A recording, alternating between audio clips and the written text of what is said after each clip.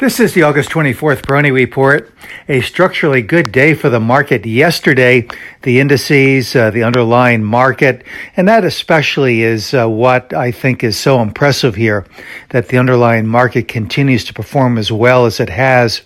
The stocks representing the key leadership sectors and other participating sectors as well continues to be very good in terms of the depth of individual stock leaders and participants. And that has really been the story for many years in this market.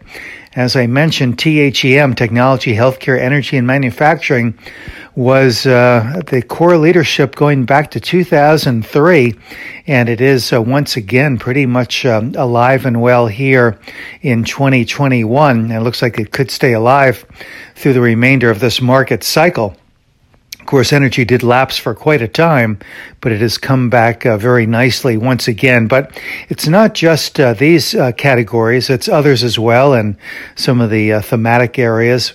But we even look at some of the more value-focused areas, the consumer staples, for instance, the big pharmas. They are participating very nicely, some moving into record territory. So there is a lot to really feast on here from a technical standpoint. The structure of the Dow also very good here, building support at incrementally higher levels. And the Dow's ability to hold above this 35,000 level or hold at or near that 35,000 level in the face of all of the recent challenges, I think, is particularly encouraging and impressive. And I continue to believe that the Dow could reach the 36,000 level before the end of the third quarter. But that's really not the big story. Again, the big story is the underlying market and the individual stock action.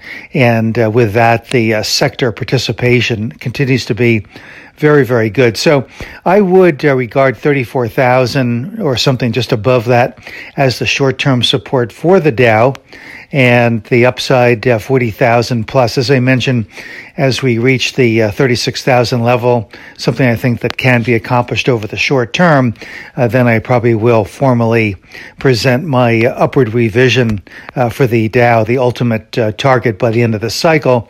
And as I've mentioned, I think that revision will be some 8% or more from my current target of Dow 40,000.